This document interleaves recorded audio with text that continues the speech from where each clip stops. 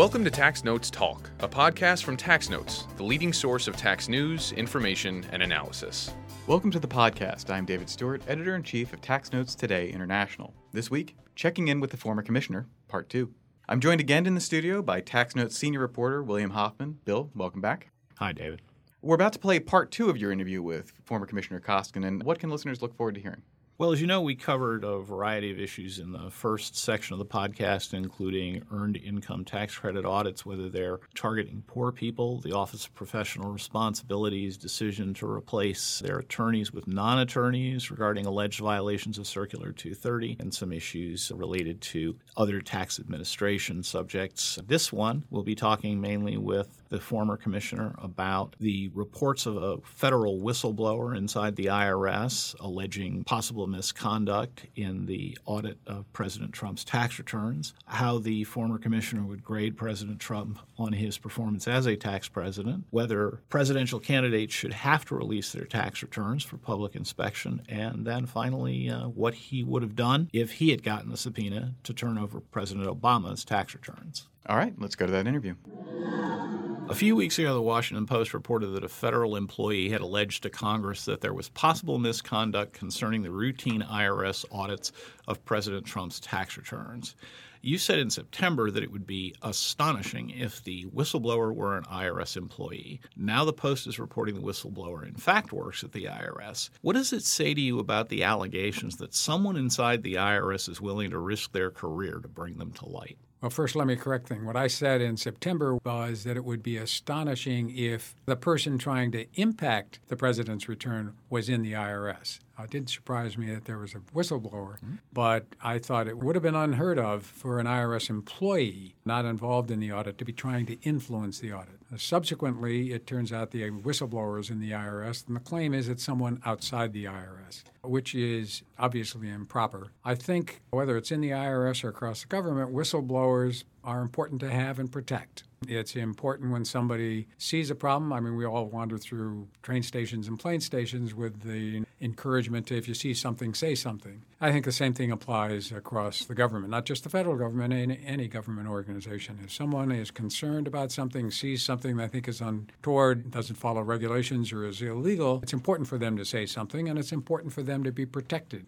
from retaliation, protected even from adverse publicity as you go forward. So it doesn't surprise me. I think that it was an IRS employee. The IRS employees, as I've tried to get the public to understand, take very seriously the protection of everyone's tax information. The only people who can look at a tax return are the revenue agent officer or someone with need to know and access that return. Anyone else, even if it's looking for their brother-in-law, their sister, somebody else, it's a firing offense to actually look at a tax return when you don't have a reason to do it. That's within the purpose and the mission of the IRS. So within that context and in the history of Watergate and everything else, it's, I thought, always been clear that no one outside the IRS should be calling into the IRS, certainly out of the White House or any part of the administration, trying to impact anyone's tax returns and anyone's tax audit, whether it's the president or the guy who lives next door to you. And I think that's an important thing for the public to understand, that the IRS takes this all very seriously, not just because it's a criminal statute to reveal taxpayer information, but because it's part of the ethos of the IRS, that a big part of the mission is implementing the tax law fairly, but it is protecting taxpayer information. But as you say, whistleblowers sometimes are retaliated against, sometimes harassed unendingly. I think that's why it's appropriate for whistleblowers in a lot of cases to remain anonymous. The purpose of the whistleblower's complaint is just to have someone investigate it. There's no particular reason you have to then go investigate the whistleblower. The question is the claim correct? Is there something that needs to be protected? In the case at hand, I've said, and I think everybody would agree, it's totally improper, particularly in this claim apparently. I haven't seen the claim. I don't know who the whistleblower is. But in this particular situation, for somebody to be calling a career person at the IRS and asking anything about, again, anybody's tax returns and certainly the president's return. How would you grade President Trump on his performance as a tax president?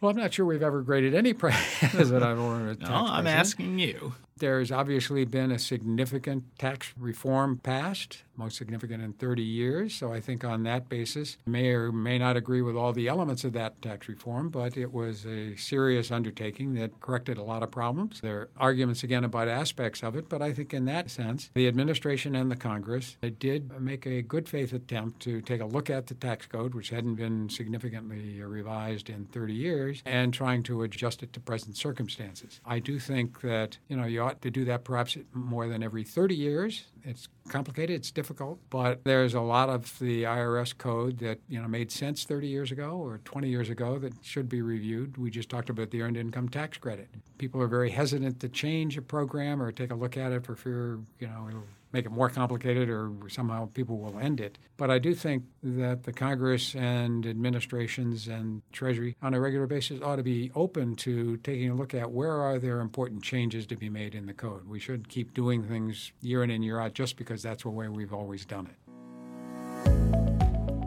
Support for this podcast is provided by the University of California Irvine School of Law Graduate Tax Program. The Graduate Tax Program is a one-year, full-time, 24-credit course of study in taxation and practical tax skills. The program offers students a unique academic experience combining in-depth doctrinal work and practical perspective. It boasts a small student-to-faculty ratio that ensures students get the attention they need to succeed in their studies and their careers. Now, if having a top-rated program weren't enough, the Graduate Tax Program also boasts a house band with the program's academic director, Omri Marion, and EY partner, Joe Cruz, and their Sons of Boss band offering live performances. For domestic students and U.S. permanent residents, the deadline to apply is April 1st, 2020. Non-U.S. students must apply by February 1st. Applications received by January 15th, 2020 will receive favorable consideration for the Graduate Tax Program Merit Scholarship. Apply today. Visit law.uci.edu/gradtax. That's law.uci.edu/gradtax. Should President Trump release or have to release his tax returns? Should all presidential candidates have to release some portion of their returns for public inspection? And perhaps most importantly, should taxpayers grade a presidential candidate somehow on whether they release their tax returns? Well, obviously, that's the question of the day or in several days as to what should happen. There's no requirement that a candidate or a president do it. And I saw an article recently noting that in the past, there have been other presidential candidates, in the primaries anyway, who did not release their returns. No major party candidate, since Ford. Once you got to be a candidate, but there are some serious primary people who did not release their returns as you go forward. I think as a general matter, you can understand that somebody running for office revealing their taxes may feel that it's private information. The primary candidates out there this year have all released their returns, and you find out that Bernie Sanders made a lot of money off his book. And what people have to understand, what all you learn from tax returns is income, deductions against that income and expenses, and then charitable contributions. So if you go back and look at it, what people are always looking about is, well, how much money did you make? And really, and how much money have you contributed? And if you don't contribute much, people say, gee, you're not very supportive of charities. And if you made a lot of money in a book or some other way, and you're, as in the case of Senator Sanders, you're kind of a representative of the people, you suddenly look like, gee, you made several $1 million. How does that correspond? Ultimately, I think you could argue that people are more comfortable with somebody who's going to be running for president if they have some idea of kind of where they've been, where they came from. But again, it's important to understand you learn some things from a return. You don't learn as much as everybody thinks you learn. You don't learn who they're in business with. You don't learn the details if they have a K-1 or a Form 990. You don't know the details behind all of that. So I've always thought in this argument about the president's tax returns that the returns by themselves in some ways may be a little disappointing. The New York Times had 10 years of them from 85 to 94, and you didn't learn anything you didn't already know. You lost a lot of money in that period, but that's about all you learned from 10 years. So you could argue, well, why doesn't the president just release them? And that's a decision he has the right to make as you go forward. But it's, in a lot of ways become, I think, more of an issue as a process issue than a substantive one. Because, again, if you look at all the returns released from the 20-some Democratic primary candidates, nobody's learned too much other than these couple people made a lot of money, and then you know a little more about how charitable they are. So you do not believe that major party candidates should be required to release their tax returns? Well, that's a political issue that I'm asking you a political question. A political question as a retired guy. I tend to think that the public is more comfortable if they have a chance to just have somebody review the return. As I say, I think it does reveal how much money you made, the deductions, whether you lost money, what you made as a charitable contribution. But if you're going to run for president, that's not a lot of information. It's overly private. You may recall with Bill Clinton, people discovered, he took a lot of when he was not making much money, a lot of very kind of personal deductions for charitable in-kind contributions. And usually it's a one-day story. I think most people can't remember what any of the primary candidates' returns showed, other than maybe Bernie making money. So I think that, to the extent it makes people more comfortable with the person who's running for president and they know more, something basically about him, I think it's probably a good thing. Finally, just to put you back in your IRS commissioner's shoes for a moment, if Congress had issued you a subpoena to turn over President Obama's tax returns, what would you have done? Well, what I would have done was I would have talked to the Treasury Secretary.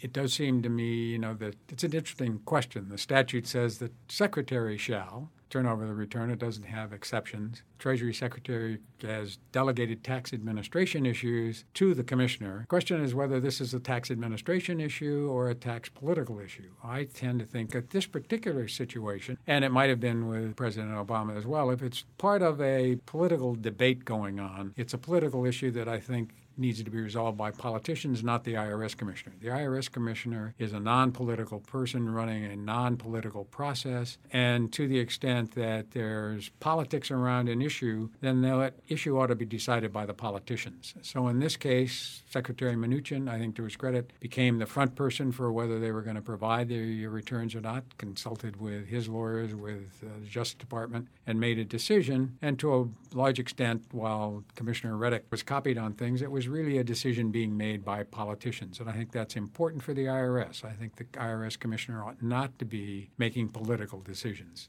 Well, as commissioner, you communicated openly with the press. Current IRS leadership seems to be taking a more closed approach. Why did you take the approach you did, and is the recent change a mistake? Well, I've always operated on the theory, and I've been in a number of public positions. I was the Deputy Director for Management at OMB. As you note, I was the Y2K Coordinator. I was the Deputy Mayor and City Administrator for the City of Washington. And also I viewed it as pretty much a public position when I was asked at the start of the meltdown to become the non-executive chairman of Freddie Mac. And so my approach has always been the public has a right to know what I was doing and what the organization was doing. And in fact, particularly when I was with the city, where at that time, before the shrinkage of the press, the Post had 3 or 4 people working full-time following activities in the city, as I used to say, all trying to get the Pulitzer Prize, generally not given for good news. So they were always looking to see what was going on that wasn't supposed to be going on. And I tried to get all of the division heads in the district to understand that it was important for the public to know what was going on. If a reporter had a question, if you didn't answer the question, you refused to talk to them, then you shouldn't be surprised when your side of the story didn't get into the paper. That all you could ask of a reporter was to make sure that they knew what your position was. And a good reporter always did that. And if there was a problem, there was no way to hide it. And in fact, it was important for the public to be confident that if there was a problem, people would know about it and you would be trying to address it. So that's been my approach from the start of my career. So when I got to the IRS, especially with all of the attacks on the IRS, it seemed to me especially important to be available and open to reporters anytime they were interested. So anytime I always gave a speech, anytime I testified, numerous times of testifying, I always was open to answer questions for reporters because, again, I thought it was important for the IRS side of the story, the commissioner's side of the story, to be available. I also told people when I was at the district, I said, if you don't talk to the reporters, you're just making their job harder, and therefore you shouldn't be surprised if they're not overly sympathetic to your side of the issue when you're making their life more difficult. So it's just been my approach. But everybody has to kind of paddle their own canoe and make their own decisions. And there are any number of people in public positions who talk very seldom. My predecessor was not particularly communicative with the press. Some of it depends upon how comfortable you are with answering questions. I mean, to ask a question, you got to answer it on the spot. Some people are less comfortable with that, want more time to respond, will respond in writing or with a due amount of time for deliberation, and I think you have to respect that as well. So, and sometimes the situation may be that questions that are being asked are political questions, and you aren't comfortable dealing with those or don't think it's appropriate to deal with those. So I've never judged anybody in a public position as to the decision they make about how open they are and accessible they are to the press. Just in my experience, I always felt that things went better if the press were comfortable. If there was a question, I'd give them the best answer I had. I always said if I didn't know the answer, I would tell you I didn't know as we go forward. But it seemed to me that was the best way to get your side of the issue out. For an agency that touches more Americans than any other one directly, and an agency where public communication about complex matters is extremely important, an agency that has basically started triaging Freedom of Information Act requests that are important to inform the public, and whose officials, including at the very top, read from basically scripted comments and do not answer questions. Does that not pose a long-term difficulty for the agency as this policy continues, as not the lockout, but maybe the tamp down of the press continues? We have an IRS that communicates mostly through scripted responses when they respond at all. We don't have any kind of interaction with the most senior member of the team, the commissioner. We know that FOIA requests, Freedom of Information Act requests, are being delayed or denied for what many consider spurious reasons. And I'm putting all this together and imagining it going on for years and wondering if it is going to have some kind of effect on either the tax practitioner or the taxpayer's trust in the agency, in their ability to understand what is coming out, given that interaction is much more limited in the past. In other words, how successful can an IRS commissioner and the IRS be when it decides not to communicate with the press? Well, as we were discussing, I may have spoiled you guys by being readily available at the drop of a hat. And as I said earlier, it's partly a personal issue. Are you comfortable answering questions on the run in the short space you have to think about it? And not everybody is. As I say, my predecessor at the IRS was not someone who regularly talked to the press. And I think if you went back and looked historically at IRS commissioners, probably a good number of them who were tax lawyers or accountants did a good job as commissioner were not necessarily readily available. In some years, there may not have been as many hot issues, although the IRS always has issues that people are interested in. So I think you have to say the place runs most effectively if people are comfortable with their role in it and how they're managing it. And so to the extent the system, as in the past historically, has been more comfortable getting questions and having time to think about them and giving back written answers that are thoughtful and they make sure properly reflect the position of the agency, you have to respect that. And as I say, I think sometimes you see that public officials who are readily available misstate issues, have to come back and correct them, are uncomfortable,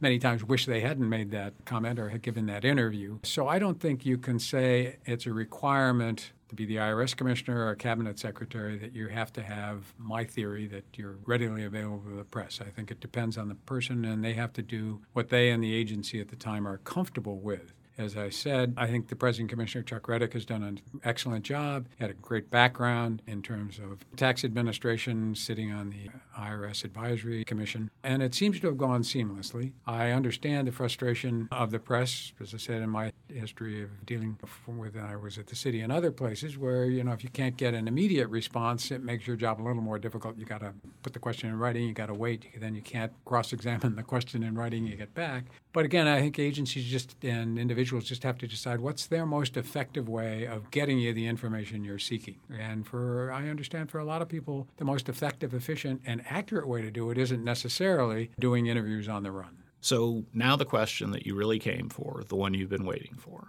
How is Duke University basketball looking for the upcoming season? Good question. I think they'll do well. They're in the one-and-done theory, where last year the most iconic college basketball player in a couple of generations, Zion Williamson, was here and now is gone, along with everybody else. They got a good recruiting class. They've got 2 or 3 players who have been there 3 or 4 years. Krzyzewski is one of the all-time great basketball coaches. So I think they're going to be very, very competitive. Ultimately, by the end of the year, I think they'll be one of the half a dozen teams people think have a chance to go all the way. They've been in that situation for the last 3 or 4 years and haven't gone all the way. But I think they'll be fun to watch. They'll be exciting. It'll be interesting to see how the team gels. Who's going to be their biggest, fiercest competitor? In terms of which team are they going to be competing with? Well, Carolina is always good. Louisville is going to have a very good team. Going to be last year there were 4 or 5 ACC teams that people thought could win the national title. One of them did, Virginia.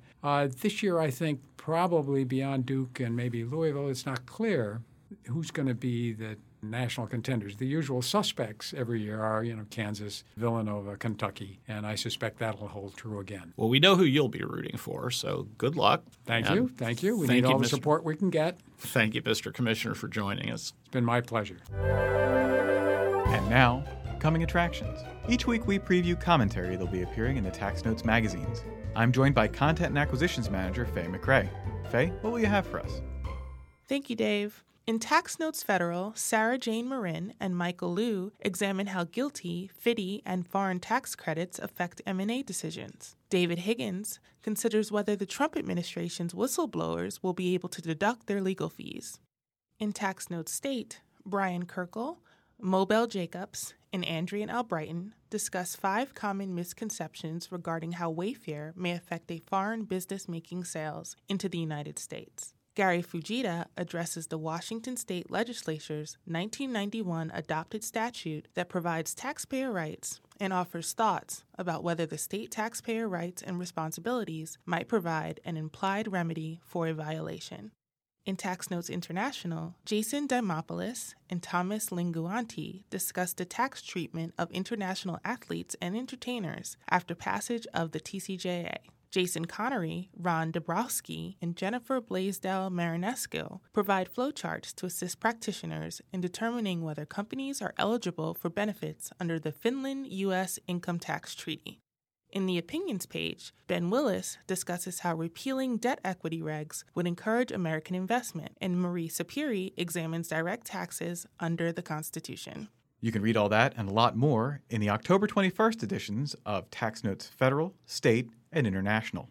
That's it for this week. You can follow me online at TaxStew, that's STEW. If you have any comments, questions, or suggestions for a future episode, you can email us at podcast@taxanalyst.org. And as always, if you like what we're doing here, please leave a rating or review wherever you download this podcast. We'll be back next week with another episode of Tax Notes Talk.